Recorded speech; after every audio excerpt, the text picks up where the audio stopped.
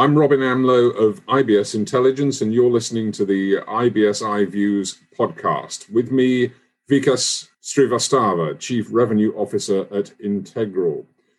We're talking about foreign exchange. What's been the impact that you've seen on the FX markets as a result of the pandemic? Robin, thank you. Pandemic, as for everyone else, has been a tremendous strain on the way things were done. In that, there were a number of ways in which our markets were affected. First of all, nobody was ready for a kind of disruption that we saw during the pandemic when, suddenly one day people were told that you got to all work from home, especially in these markets where a lot of work happened on trading floors, so people sitting together, having to listen to each other and work off the information.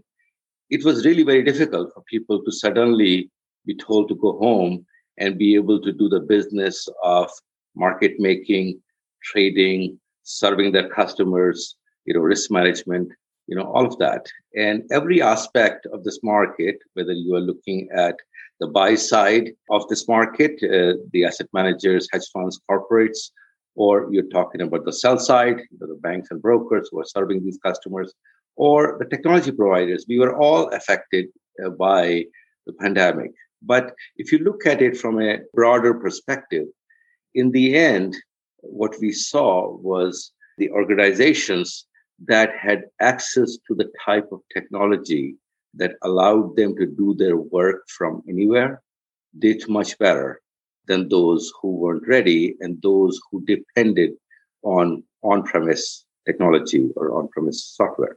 But other than that, I think what we saw was that the pandemic, in the end, simply accelerated a number of trends that already existed, such as the shift from voice to electronic trading, such as using technology to automate their workflows. Those trends, right? Plus the pressure on all the businesses to do everything faster. And finally, the cost pressures in all the businesses, all those trends have, as we said, accelerated and will continue. But in terms of the experience of having a type of technology that made it much easier to have a almost seamless shift from working in the office to working at home during the pandemic had to do with simply on-premise versus cloud technology. And what we believe is that, in fact, the results of the survey that we conducted recently supported the hypothesis that the experience people had of using cloud-based technology and how easy it made it for them to continue to do their business, without a disruption, and in fact, winning against those competitors who weren't ready and who did not have access to this type of technology, means that there is a much more focus and a much more interest in exploring what the possibilities are, and in fact, planning to make the shift to the cloud technology. Cloud with everything seems to be the answer to a lot of problems that I've been discussing with people in financial services, but there are some specifics within the Forex trading world. I'm thinking in particular of the MDPs, the multi-dealer platforms. How's that actually going to work in practice? So there are a couple of aspects to that. The multi-dealer platforms came into being close to 20 years ago, in fact, driven by the long-term drive towards both automation of workflows as well as best execution. What has happened, over the years is that everything has evolved and more of the buy side have access to multi-dealer platforms. And the way the services that they expect from those have changed. And in fact, as those platforms have evolved, so have the needs of the sell side to be able to serve their customers on those channels. So what that means, Robin, is that any sell side bank to be able to sort of stand in front of the customers and say, yes, I'm serving you well on those, means you need to have access to the proper technology. and you need to have the access to type of workflow automation on their side, so they can very quickly respond to a customer coming over those channels and be able to compete on them. There has been a change, though, hasn't there, in the absolute number of people who are saying that they either use or will use or intend to use MDPs. It's a much more popular solution now than it was previously. Is that something that was engendered by the pandemic, or was it a trend that was happening anyway? I think it's a trend that was happening anyways. And some of that, I think, is driven by regulatory pressures to achieve as well as prove best execution to their stakeholders. So that is a trend that just has been there. I think what has changed is the ability of more and more sell-side participants to be able to service their customers on MDPs. So it's not only the demand side of the equation that has been just building up, and I think regulatory pressures have increased that or accelerated that, but it's also the supply side.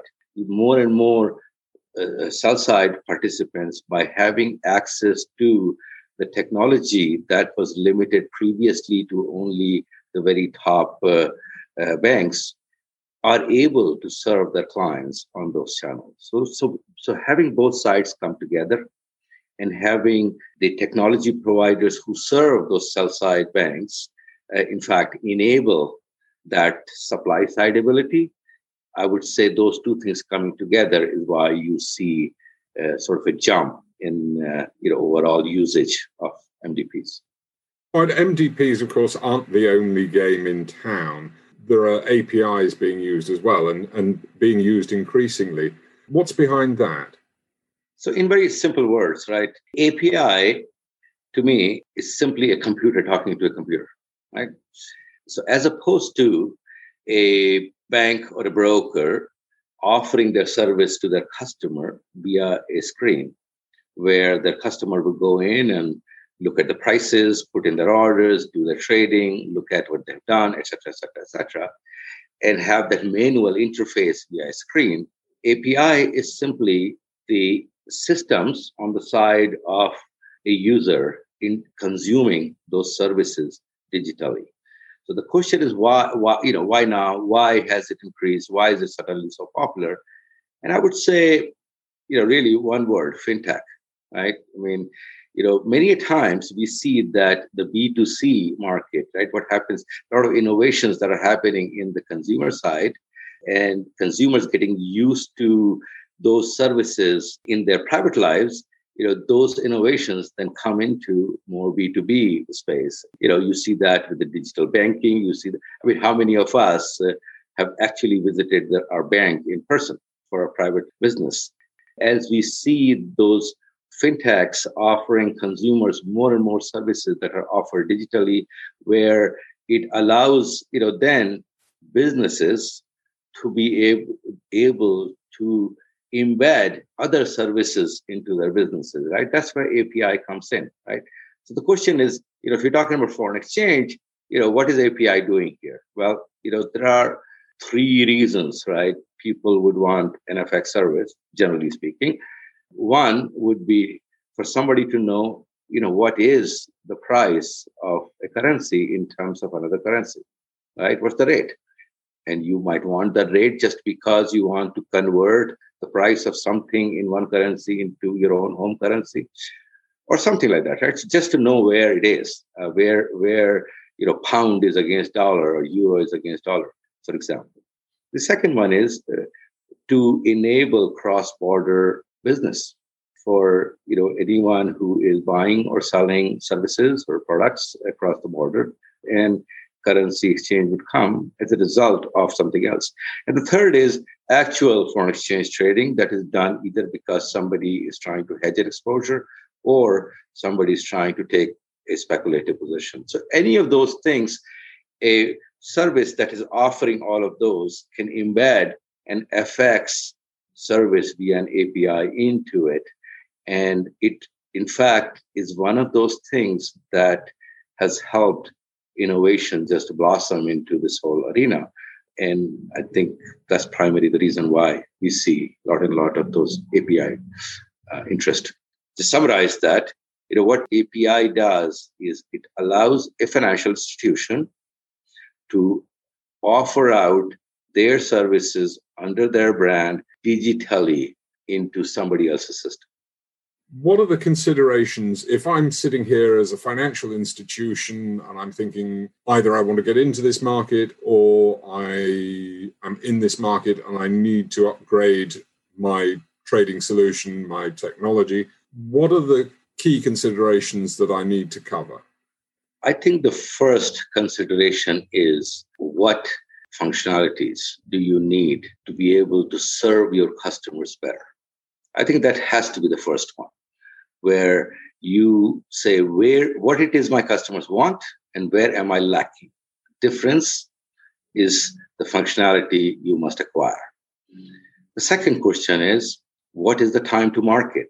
As in everything else, no one has the patience anymore. Everybody wants everything right now, yesterday. And therefore, time to market is key. Nobody has time to engage into a 3-year-long project with dozens and dozens of people, because by the time you finish the project, the market has moved on and your client, your customers now belongs to your competitor. That's the second thing. How fast can you, in fact, close that gap? The third important consideration is the cost. Nobody has the free money to spend as they want to. So I would say between those three, you end up looking at what your options are and choose the right technology partner that allows you to hit at least those top three considerations. Vikas Srivastava, Chief Revenue Officer at Integral, thank you very much.